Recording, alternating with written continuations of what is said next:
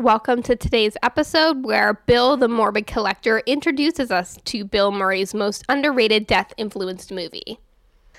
Welcome to Plot Twist.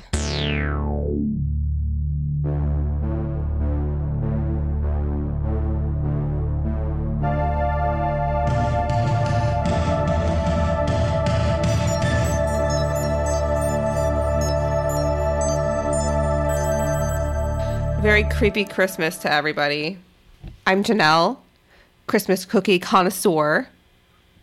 And I'm Morgan, gift wrapping disaster artist. Good. So for this episode, we decided to do something a little bit, throw in something a little bit festive. Today, we are being festive, like Janelle said. We took inspiration from a lovely death enthusiastic woman on TikTok, and we can link her below in the show notes. But she's at Mortician in the Kitchen. Oh, yes, perfect. Thank you. And we looked up some recipes for Christmas cookies, Christmas treats off of different gravestones. So we have those to try out today. We're going to give our ratings. We're going to tell you whether it's a 10 out of 10 or a 0. Mine's for sure going to be a 0. And it's probably not the fault of the recipe or that person. It's probably us. So definitely keep us. That in mind. We're going to talk about our time at the Marietta Mortuary Museum and also the movie Get Low, which we'll talk about the link between the two. But first, we're going to get to our first recipe from the grave. Morgan, you want to go first? Mine's still setting. I made the Menster Christmas cookie recipe off of Maxine's gravestone. This was a tradition that she carried throughout her life and all the Christmases of making these cookies. And the recipe was on her gravestone, and I decided to make them. Now, the recipe is on the stone. Let me say this. And Maxine probably is holding some secrets that she did not divulge on the stone, because there's not a lot of how-to. It's just, this is the ingredients. So it's kind of like the Great British Baking Show, where they give you the ingredients and don't tell you how to make it. Yeah. So yes. I kind of just went with what my heart told me I should be doing. But only Maxine knows. She carried that part to her grave, or maybe her children now. So I'll just tell you what's in it. Like, this is all I got. Cream, 1 cup of sugar, half cup Oleo, beat 2 eggs, 1 teaspoon of vanilla, 3 cups flour, 3 teaspoons baking powder, 1 teaspoon of salt. Bake at 350. Like, there was no instructions. So I'm going to present to you the cookies. I made them into cutouts because although it didn't say that they should be made into cutouts, I just think that they should have been, so I did. I mean, they're Christmas cookies. Yes. They lend themselves to cut out. So I have some that are iced because I just think they needed icing. It wasn't in her recipe, but I'm pretty sure that she would have iced these suckers. So then I have some with little to no icing. So why don't you take one? Ooh. All right, I have a little red gingerbread man. He's super cute.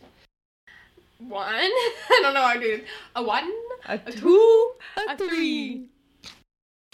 I feel like they're good. They're basic Christmas cookies. Now, I bet you she has a recipe for icing. That would have been great. I have store-bought icing. I tried to actually make some royal icing, and it was horrendous, guys. Like, so bad. It was so liquidy. It was so gross. It tasted like chemicals. I don't know what I did wrong. But I think this would probably be almost perfection if we had her icing recipe. Yeah, the icing is good. The store-bought icing is good, but the cookies are kind of dry, a little bland. I bet she has a bomb-ass frosting recipe that she's holding from us, and that's probably what makes these. I also think I might have fucked up with the recipe a little bit. So it said Oleo. I could not find Oleo. I guess they don't really, I don't know. And then I looked it up. Oleo is just a margarine. But I looked that up not in time, so I used shortening instead. So maybe that's where I messed up. Oleo might be the key. Well, the shapes are really good. You made a good shape here. Thank you. Better than mine always turn out. I tried really hard with my cutout shapes. All right, what's your rating? And this is no fault of Maxine. This is my fault. So it's my rating for myself. Her cookies are probably a lot better when she was here to make them.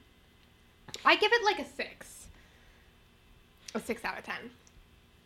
That was actually what I was going to say. Because it's a good cookie, it's not exceptional. And there's only so much information you can give on a gravestone, and I think that's part of the problem. There's a lot of like little parts to it that I think you can't get across on a gravestone. So she probably has all these little tips and tricks that make them perfect. Maybe this is like in the old days when people didn't eat as sweet, they didn't eat sweet things. She died in 1994. Never mind.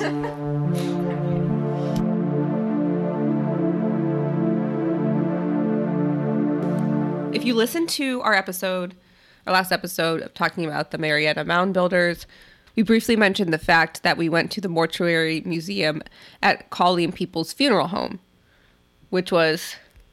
It was really cool, but it was a little bit creepy in the way that we had to meet Bill in the back of the funeral home parking lot at dusk. No, I'm sorry. It was not dusk at all. It was like 2 or 3 o'clock. It felt like dusk. The museum doesn't have regular hours. It's a by appointment only. It's basically Bill. He's one of the funeral home directors. It's basically his own collection that he shows around. It's a really nice museum setup, but it's by appointment only. So that was... By appointment only. They were like, meet Bill in the back of the funeral home parking lot. He'll meet you there. And then it's right next to their like cremation and prep room for embalming. It's like right behind the museum, which I noticed as we were going through. I mean, I kind of like the creep factor, but I was also feeling this would make a good episode of Dateline. Before we left, I let John know where we were going to be just in case. Because it was such an odd thing to have a private appointment at the funeral home. Yeah, just meet Bill out back by the crematorium. Yeah. But Bill was very nice, and it was a really good experience. I didn't know what to expect, and I was getting a little bit nervous when we first went through the doors to the mortuary museum. There's a door that you come through and then another door you go through to get to the museum part. And there's just like this little alcove that we're standing in. And he's like, sign my book. And I'm like... Book of Souls. And I was feeling a little bit uncomfortable. And I'm thinking, this is it. It's either we're going to die or this is going to be a great experience. And then he opens the door, and I'm like, what's behind the door? And then it was a museum, and I felt more comfortable. I was just going with the flow. I was, like, wrapped up in my own panic. I mean, once we got there and got in the building, I was fine. I figured he wouldn't leave behind the evidence of us having us sign our names, right? And there were other people that had signed their names, so it would be a little... it'd be a little suspicious to have a whole book of people that you murdered. I think I listened to too many crime podcasts before we went, and I was just so wrapped up in everything. But once we were in there, it was great. When we first opened the door to go into the main part of the museum, it is absolutely stunning. So you have all of these hearses. One was a horse-drawn carriage hearse, which is the first one you see. It's beautiful, it's bright, it's shiny. He has a fake horse, the same size of an actual horse, connected to this carriage. And the horse had a mask on it, which was kind of funny. And as you kept going, looking around, there were all of these beautiful, kind of soft, glowy museum lights everywhere.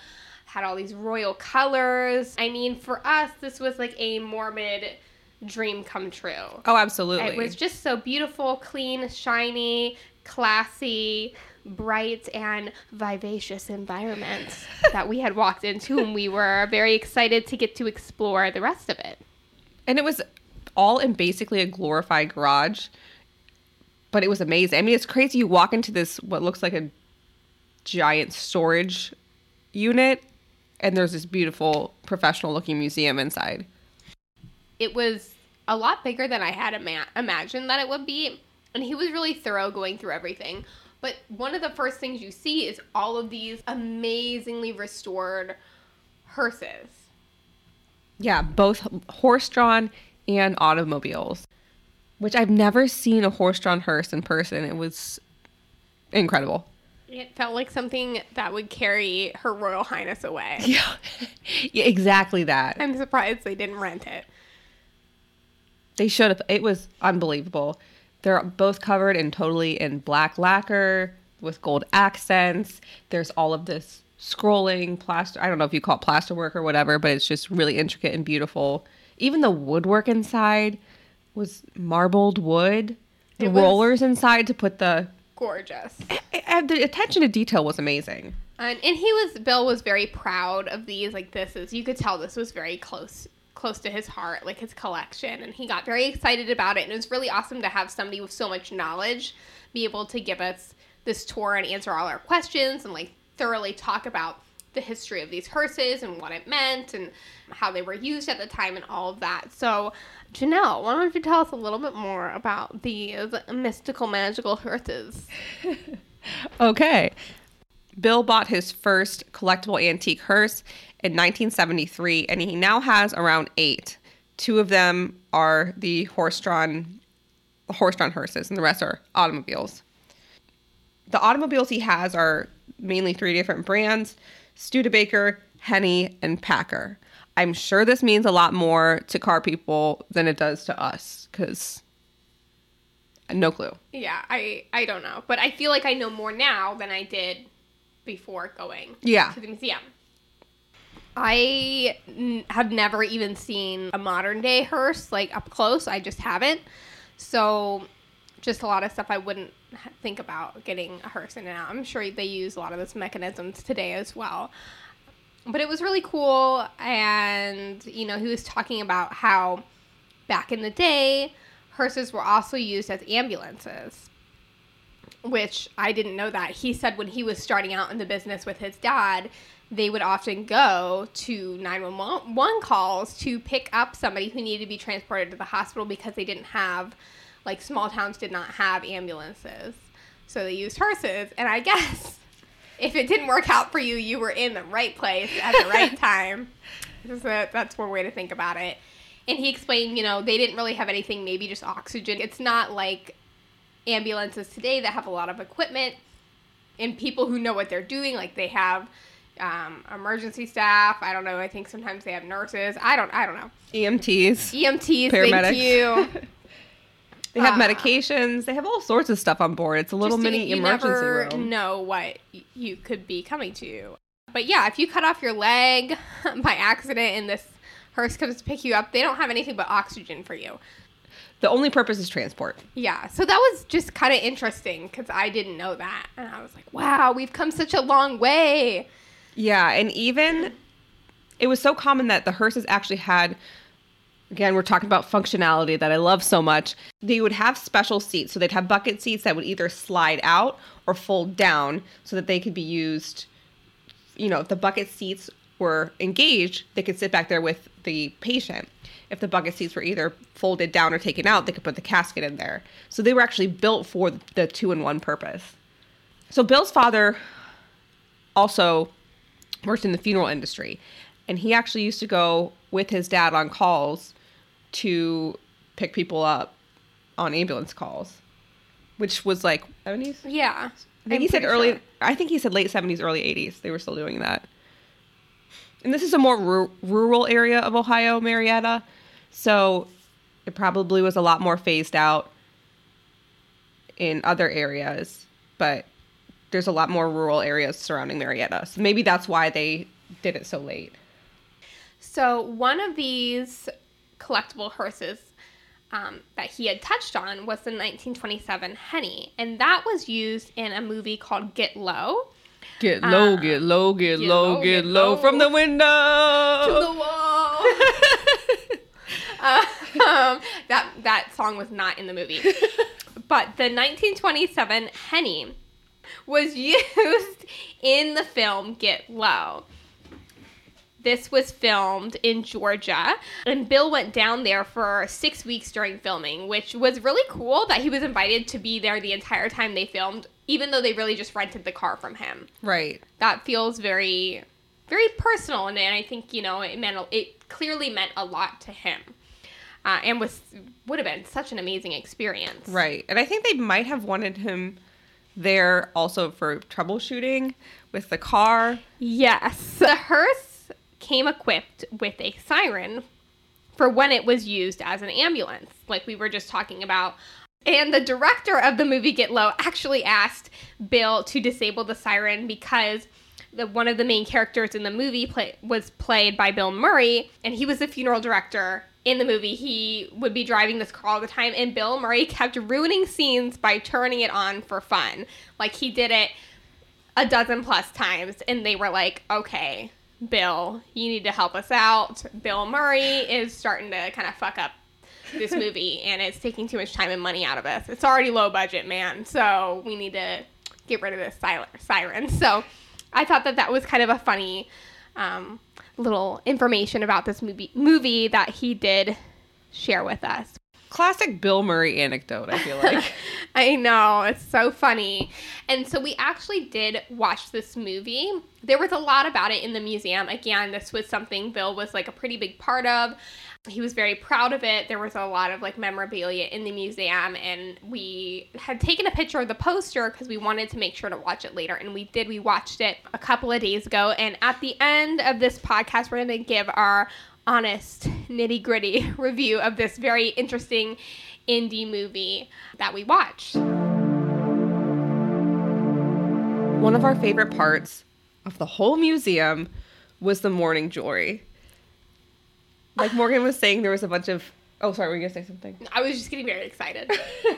There was a bunch of shadow boxes on the walls, and they were actually sent to him by someone who came and visited the museum. He was a professor and actually got all of this ready for him. He had a whole collection of morning jewelry and was like, I'm done with this. So he sent him all this museum-ready displayed jewelry with descriptions on the back. So there were... How many pieces do you think there were? I think that there were at least 7 shadow boxes up there with all sorts of morning jewelry, and in particular, morning brooches. Yeah.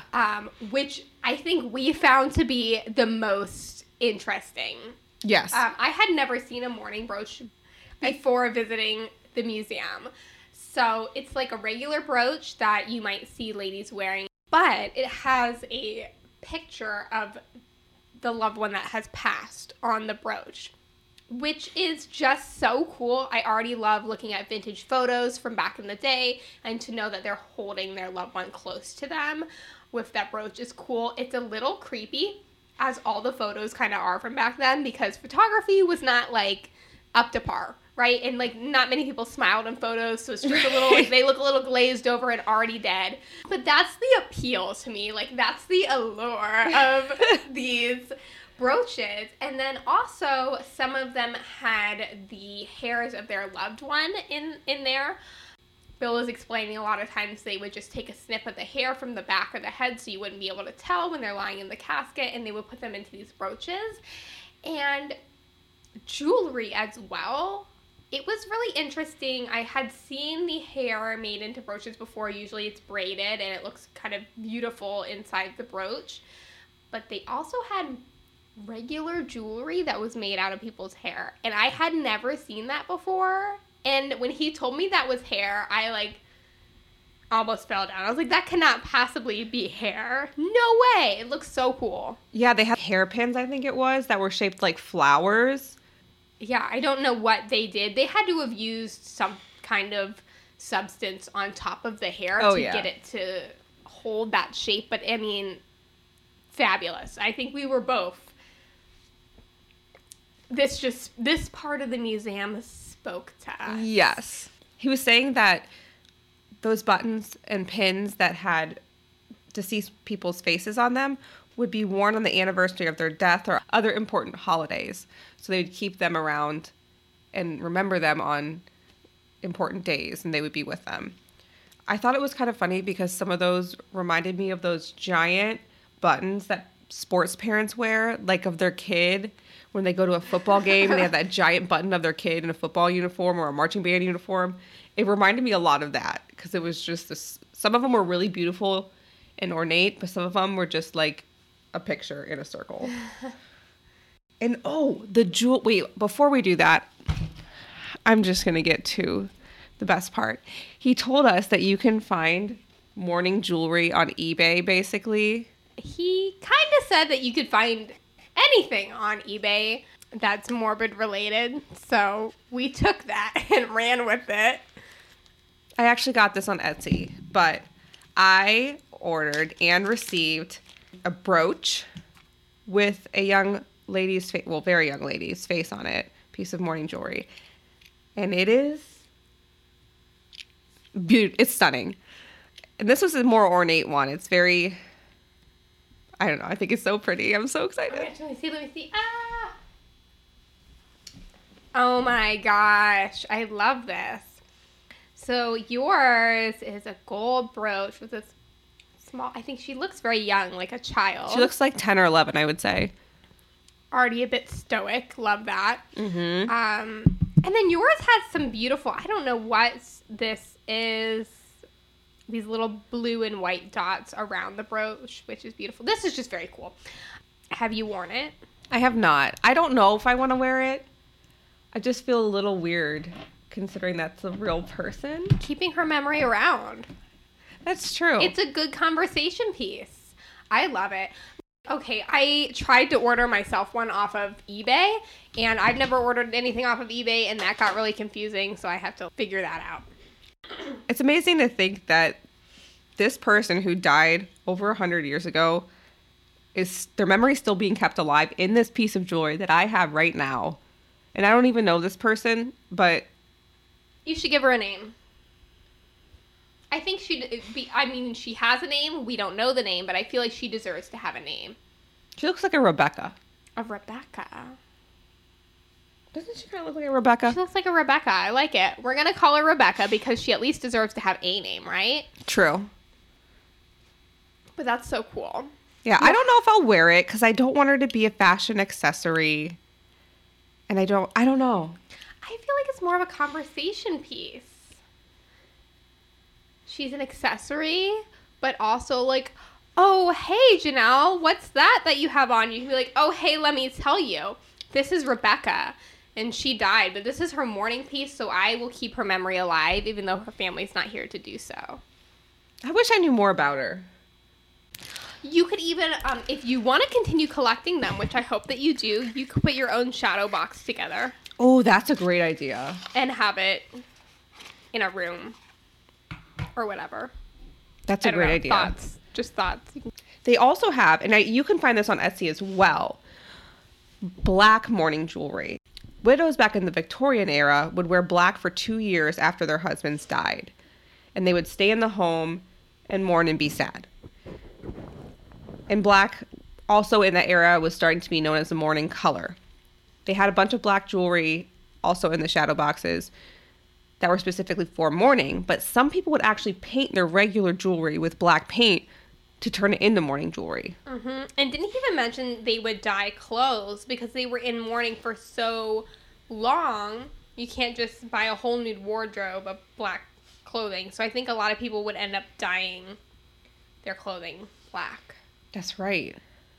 But that is the first thing that we kind of talked about when we walked into the museum. We walked into that beautiful museum, and right to the left of us was this whole entire wall full of all of this mourning jewelry, and we like beelined right over there. It was amazing. I hope you get yours in the mail. I know. I hope it works out. I know. If not, if it doesn't work out for this one, it'll work out for another one. Get low. Get low, get low, get low, get low. A tisket, a tasket. Put me in the casket. I hate us. It was great. I think that's great. So caskets. There were a ton of caskets just kind of sprinkled around there in a bunch of different displays. He had a dozen and a half. Yeah, it was really cool. There were a bunch of different caskets, small ones, big ones, wood ones, metal ones, woven ones, caskets galore. Yeah, there were some really interesting caskets. I thought the woven ones were really cool. And I was thinking maybe they're biodegradable, yada, yada, yada. Because you see some of those woven caskets today if you're doing a green burial. So I did ask about that. He said these ones really aren't made today. Something similar, he said they would maybe be made out of, I believe he said bamboo. Yeah, I would actually look more into this too. And then sometimes they do like willow and different things like that. The original ones were made for transportation primarily, so they would use them in the home. In the time when they did mostly home viewings and home funerals, they would put them in the woven casket, or if they're transporting them from, say, a hospital to the home, or if they died on the battlefield. The woven caskets are a little bit different today for eco burials because they have to be biodegradable. Yeah, because these would hold up and be reused. Some of the woven caskets were made specifically for children in their display. It just breaks my heart and rip it into two. He had a ton of baby and child caskets. I love the way that a lot of them were made like a basket that you would carry, like a very beautiful basket, or like a cradle, which made the baby look a lot more natural. It was just so heart-wrenching to see these tiny, tiny caskets, these tiny, tiny babies. I mentioned earlier that these are reusable, these woven caskets and different display caskets. So they had some that they had the liner in them, like that shiny, silky liner. They had pink for boys and pink for girls and blue for boys, and they could switch them out depending on the gender of the baby, which is also so sad. Just imagine them, like, there's so many babies dying. But there was a lot of infant death back in the day. So this was, as sad as it is, just unfortunately a pretty common thing. But I did like that because they could kind of switch that out. They did reuse these display caskets. Yeah. So reuse, reduce, recycle was... I mean, I love that shit. I love anything that doesn't get thrown away. Back in the day, we did a lot better at it than we do today. Yeah. There was also some really interesting caskets I've never seen before. They had 2 ice box... two ice box caskets, which were super interesting. They, I believe, were... And he had one for an adult, and he also had one for a child. Fill them up with ice to keep the bodies cold. And then there was just, like, this little window, or, like, this circle around where your face would be in a casket, so you could look in and see the person. Which is kind of creepy. Yeah, and the face was kind of deep in there because it was under where the ice would go. So you'd, like, see this sunken face. I believe there were 2 of them there. And he said that those were very rare. They were not common at all. He's only seen a couple of them in his career.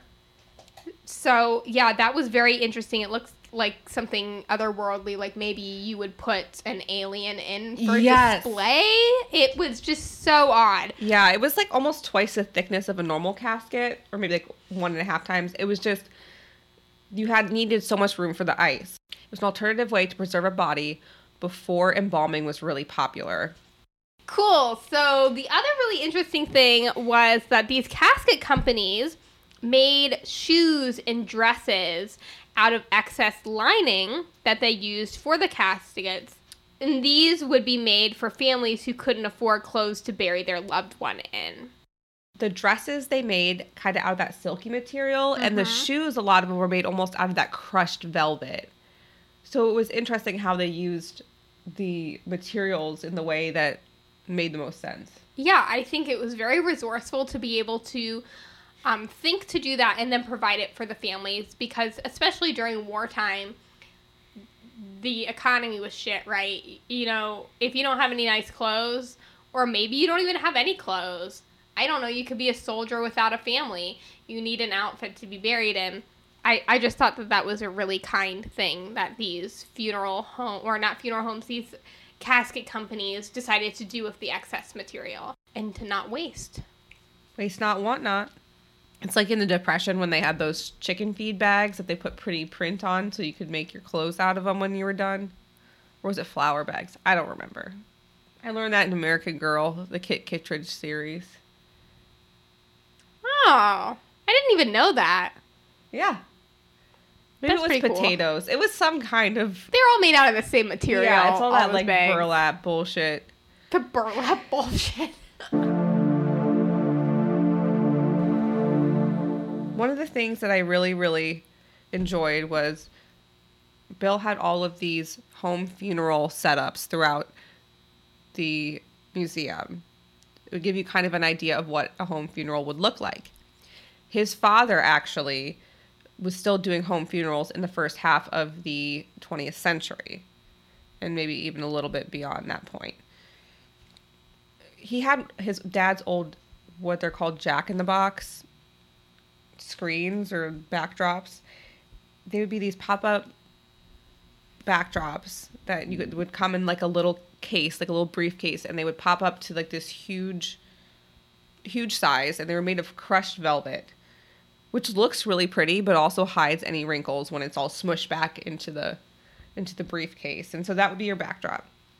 Then they had these fold-up tables that you could use and fold-up lounges that you could put the body on. That's where you would put either just the body, or you could put them on one of those woven caskets for display. And they were beautiful. I mean, this crushed velvet was all of those royal colors, like the deep blue, the purple, the gold, the red. Really pretty. The one he had was like a really pretty mauve color. It was so Yeah, they were pretty. beautiful. I mean, I would say that the space, in some cases, is probably set up a lot nicer than at a funeral home today. Yeah. And the comfort of having it in your own home, in the parlor. In the parlor. They had redneck lights. That's what they're called. He's like, I'm not sure they'd be able to be called that today. Sounds a little mean. But the top half was a regular light bulb. The bottom half was red, so it's the redneck. And it cast this like ambiance. It cast an ambient glow around the room, so it kind of set the mood. It wasn't a harsh light, and it covers up. It doesn't cover up, but it hides some of those imperfections in a dead body and makes them look a little bit more lifelike because it's not shining such a harsh light on them. Yeah, it's giving them that red glow of life.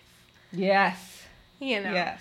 And they still use those kind of lights today in funeral homes often, and I kind of always wondered why, and now I know it's to make them look a little bit more pleasant and less dead, which at the end of the day is a little ridiculous because they are dead. Right. Why are we trying to make them look super alive?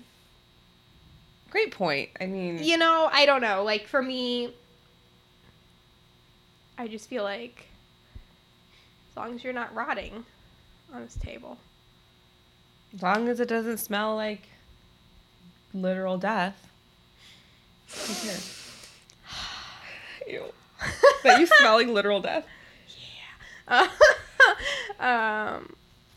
Bill also had displays showing what the prep work would look like in the home, because not only did they have funerals in the home, they also had you prepped in the home. So he had this corner where he had all of the to-go prep work for embalming, a table for this, and so on and so forth that would be brought to the home that's easy to kind of fold up and take with you.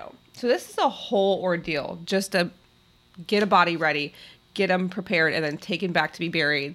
This is not like a suitcase kind of job. This is a whole van kind of job. Yeah, so it was a lot of equipment, but they would do it in the home. Most times, if they were already going to be doing the funeral, the wake in the home, they're probably doing everything else. Another thing that he showed us that Janelle had mentioned was the netting and the fans.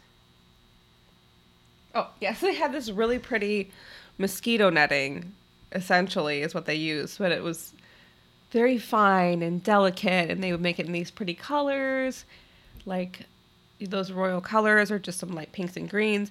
But basically, since they had to open all the doors keep fans, keep air moving so the body wouldn't start stinking when it was really hot, all these bugs would come in and try to feast.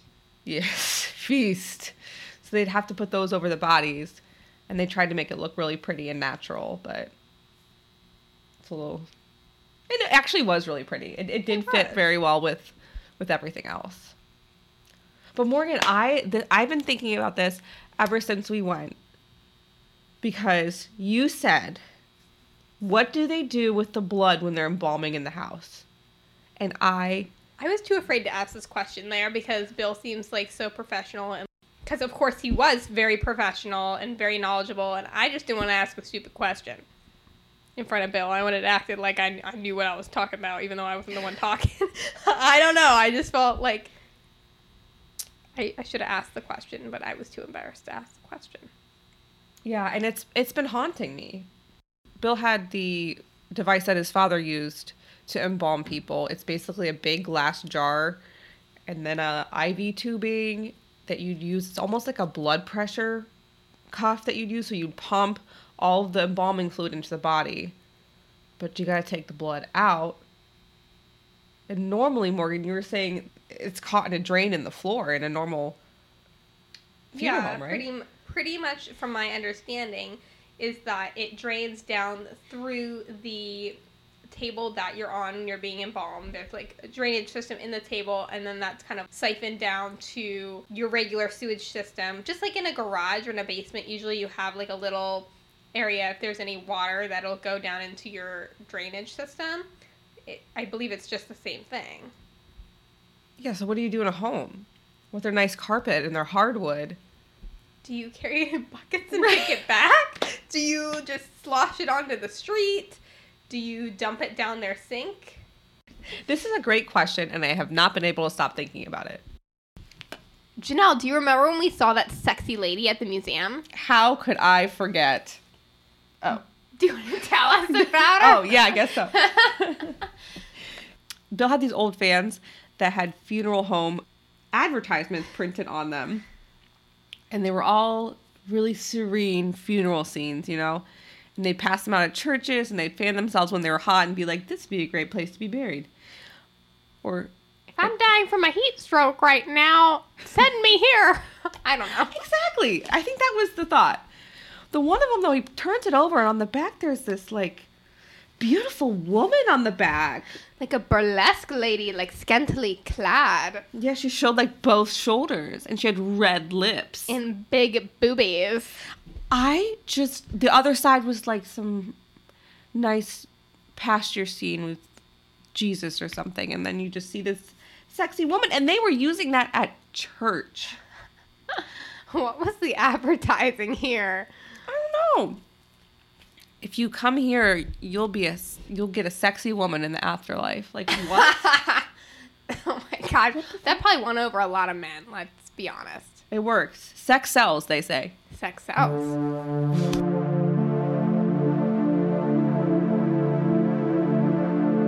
So let's get into this movie, the Get Low movie that both Bill and Bill were involved in. So Get Low was made in 2009. It stars Bill Murray, obviously, Robert Duvall, and Sissy Spacek.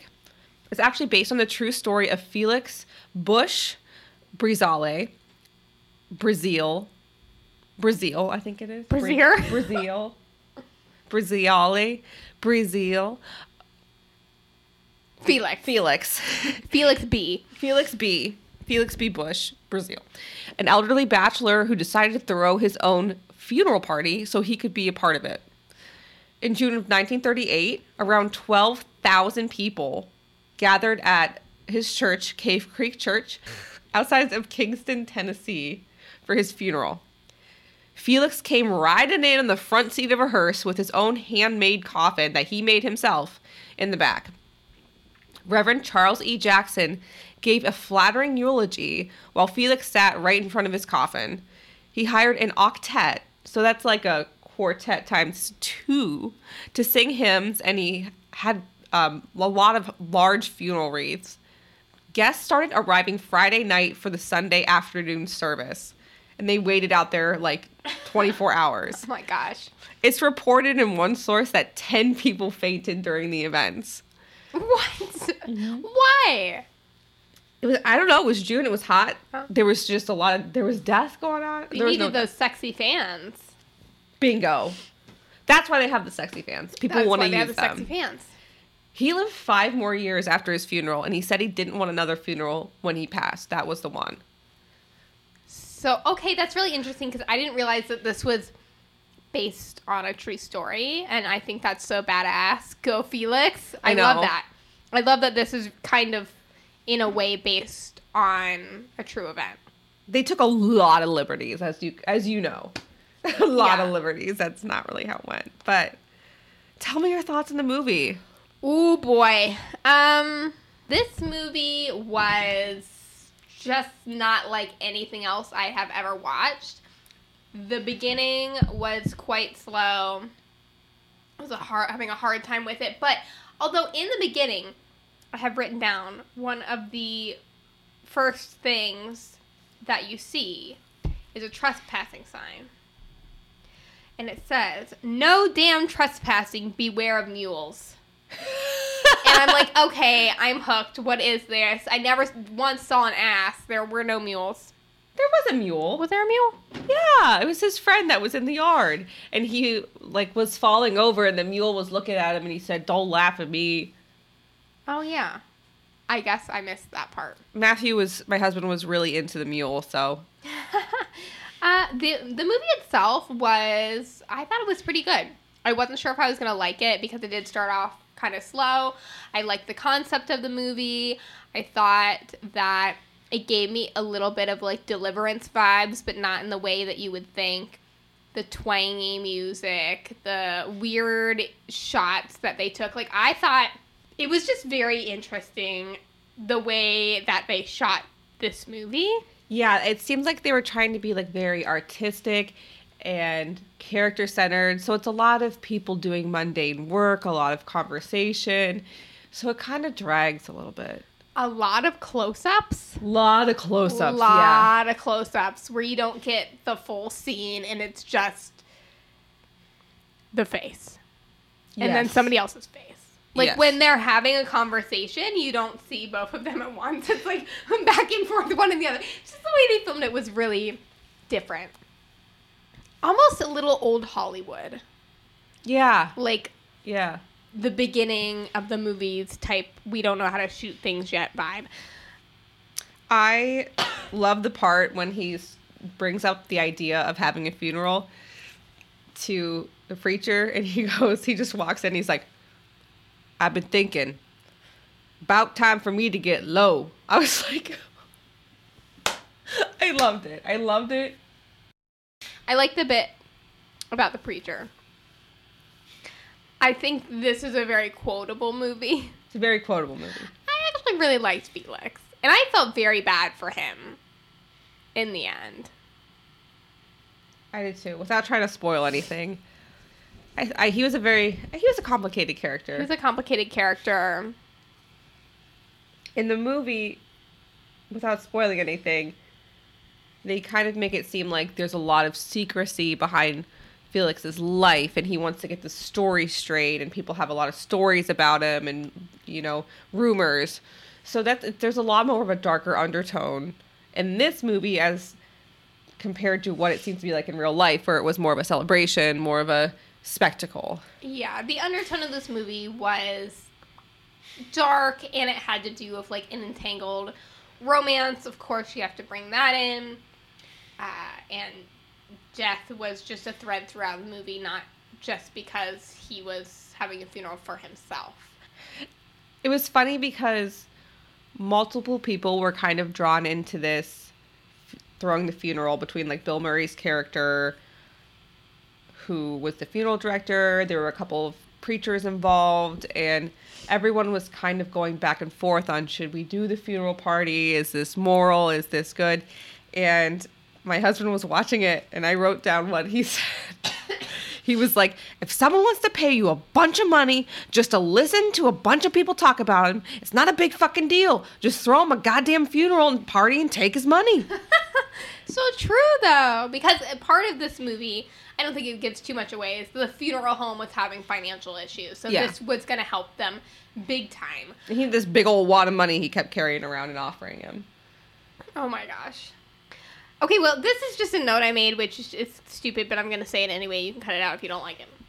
I said, I'm just going to read you all my notes, and you can take out what you want. Okay, yeah. Around halfway through, Charlie and Felix have some breathing war going on, kind of old man ASMR. They're all like, wait, to be clear, who are the characters? So that was Charlie, old man Charlie, who was the preacher, and Felix, who was also an old man, and they were like spitting and hollering and huffing and breathing and making all these mouth sounds, and I was like, back and forth. It was when they were when Felix goes to visit Charlie in the church that Felix built, and they're just all, no. Old man mouth like, they're making so many old man noises. I'm like, this cannot be. Like, so I said, they're having like some kind of like back and forth breathing. Old man got food stuck in my mouth from 1925 type deal. It bothered me so much that I had to make a note about it. But I think that was kind of the point of this movie, to make you quite uncomfortable in a lot of spots and like to have it feel like very raw and gritty, and that felt like somebody needs to floss right now. And then my last note before I did stop taking notes was, is Felix a magic carpenter? Why did you think Felix was a magic carpenter? Because he did all this like amazing carpentry work, and I was like, is he just like a magic carpenter? Like, he didn't seem to have a real job. He just like lived out in the wilderness alone. True. I don't know where he made his money. I think he made that church for free for somebody. Yeah, I think he did. And he had like all these... I'm like, is Felix Jesus? Is this the comparison? Because Jesus was a carpenter. Okay. Didn't turn out that way, but... No, it did not. Jesus would not be like Felix, but... No. Those were my notes. I like them. I like the breathing part. I was excited to see how much the Henny was I was excited to see how much Bill's Henny was featured in the movie. There's so much screen time of that car. They're driving in the car, cars driving past, pulled up to the house. It got a lot of screen time, so it makes sense why he was down there for 6 weeks. Also, very curious. Wait, this movie... This movie was filmed when again? 2009. 2009, so that would have been our sophomore year of high school. I wonder how much he got paid for this. I'm just very curious how much, because I don't know how much people get paid where you rent cars for movies or like houses or any number of props. Like, what does that look like? Is that a substantial amount of money? Matthew said it probably would be, first of all, because of how long they used it and how much screen time it got. But also, he pointed out that this is putting a lot of wear and tear on the car, especially if they had to drive it down there or however they got it down there. And on all those back roads, those bumpy roads, that they have to probably pay him as well for the mileage and the damage on the vehicle. Does that thing even have a mileage tracker? No, it doesn't matter, though. There's still mileage. I mean, it might have a mileage tracker. I don't know. Odometer. Yeah. I hope he got paid pretty well for that. Can you say that again? I sniffed. I hope he got paid pretty well for that. So what do you give it? What is your Rotten Tomatoes score? This movie is not for everybody. No. I also feel like it's a movie that you could watch again and get something else out of it. Mm-hmm. I give it a 7. 7 out of 10? Yeah, I give it a 7 out of 10.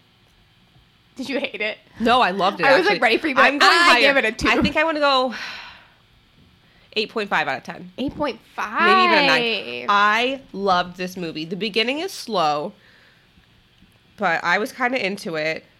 I just really loved the idea of the funeral party and having all of this background secrecy and everybody's different stories kind of coming together.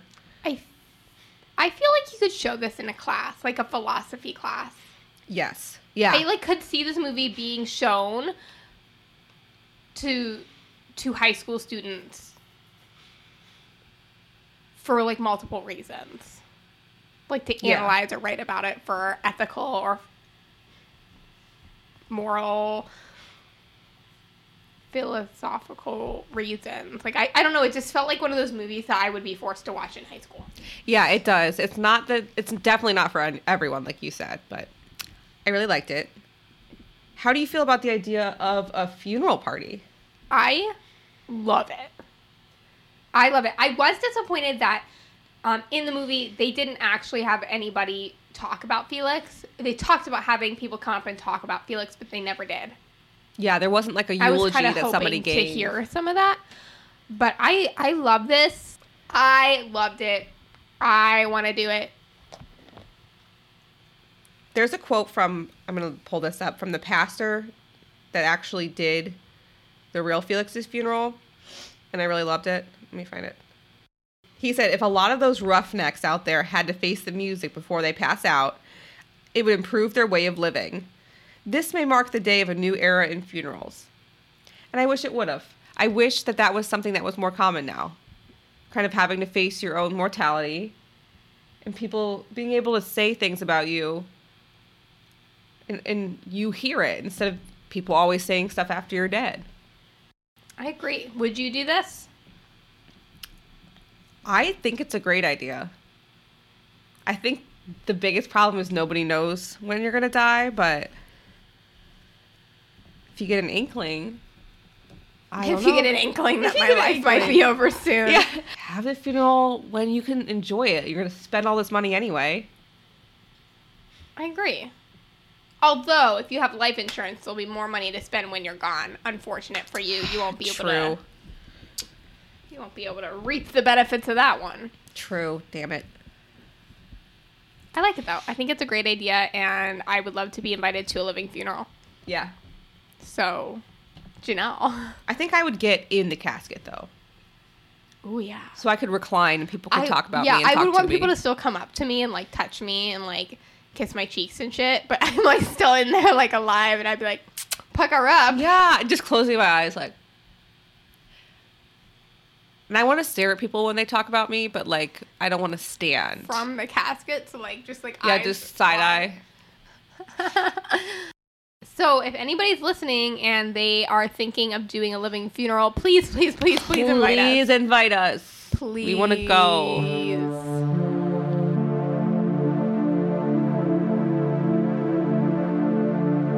Before we're done, I'm going to showcase my Christmas gravestone recipe.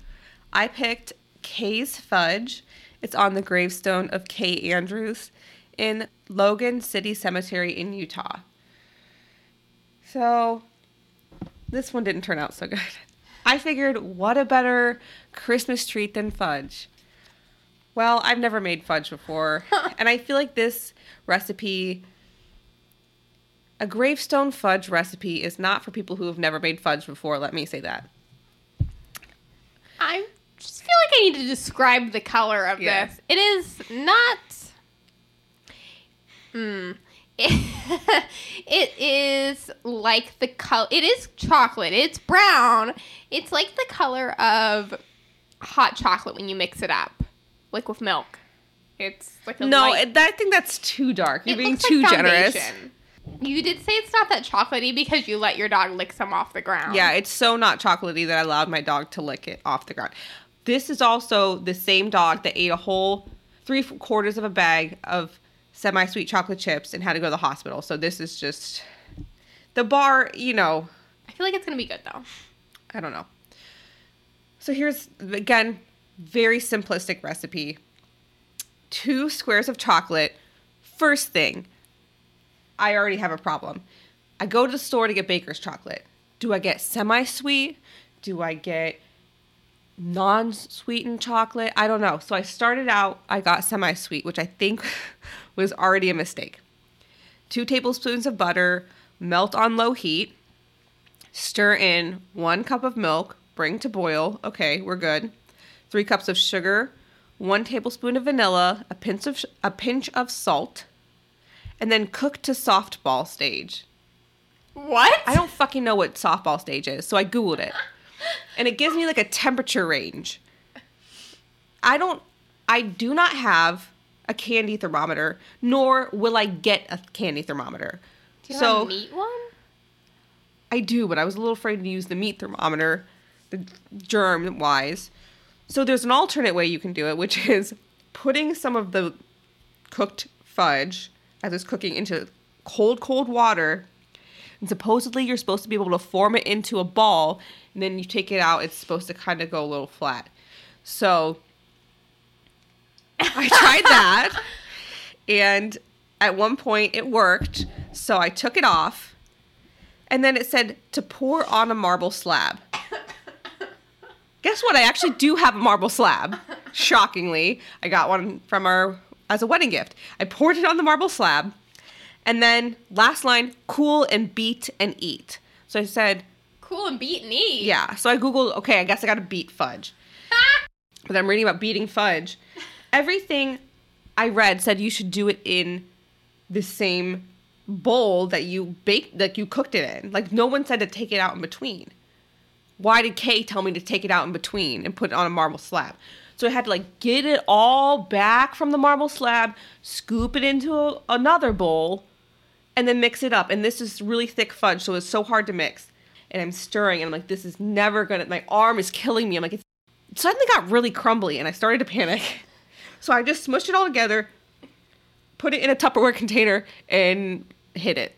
Have you tried it yet? No. I tried a little bit when it was all crumble, so. Sounds like a very complex fudge recipe. It is.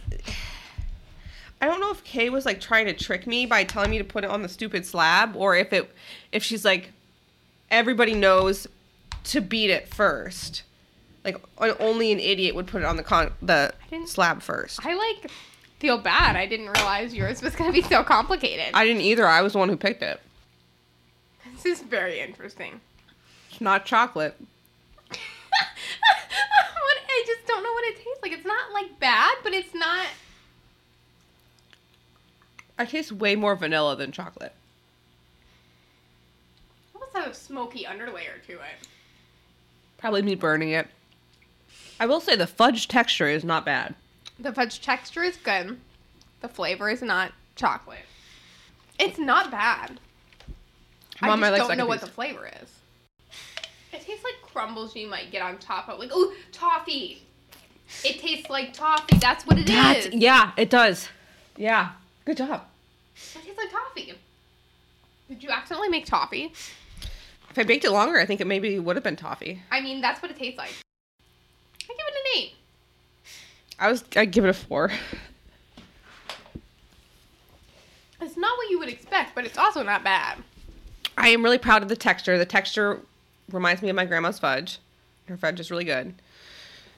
You should bring some of this to your grandma. I don't. I think that you should bring this to your grandma, tell her it's toffee fudge and you want her to try it, and just see what she says. My grandma's going to say it's nice even if it tastes like ass. It does not taste like ass. It tastes like toffee. I mean, I'm probably going to eat the rest of it, but... I mean, it's good. It just doesn't taste like chocolate. No. I don't know how that happened, but it's great. Yeah, I would give it an 8. 4. We both had real problems with these. So here's the deal with these grave recipes. They don't tell you how to. They just give you the ingredients.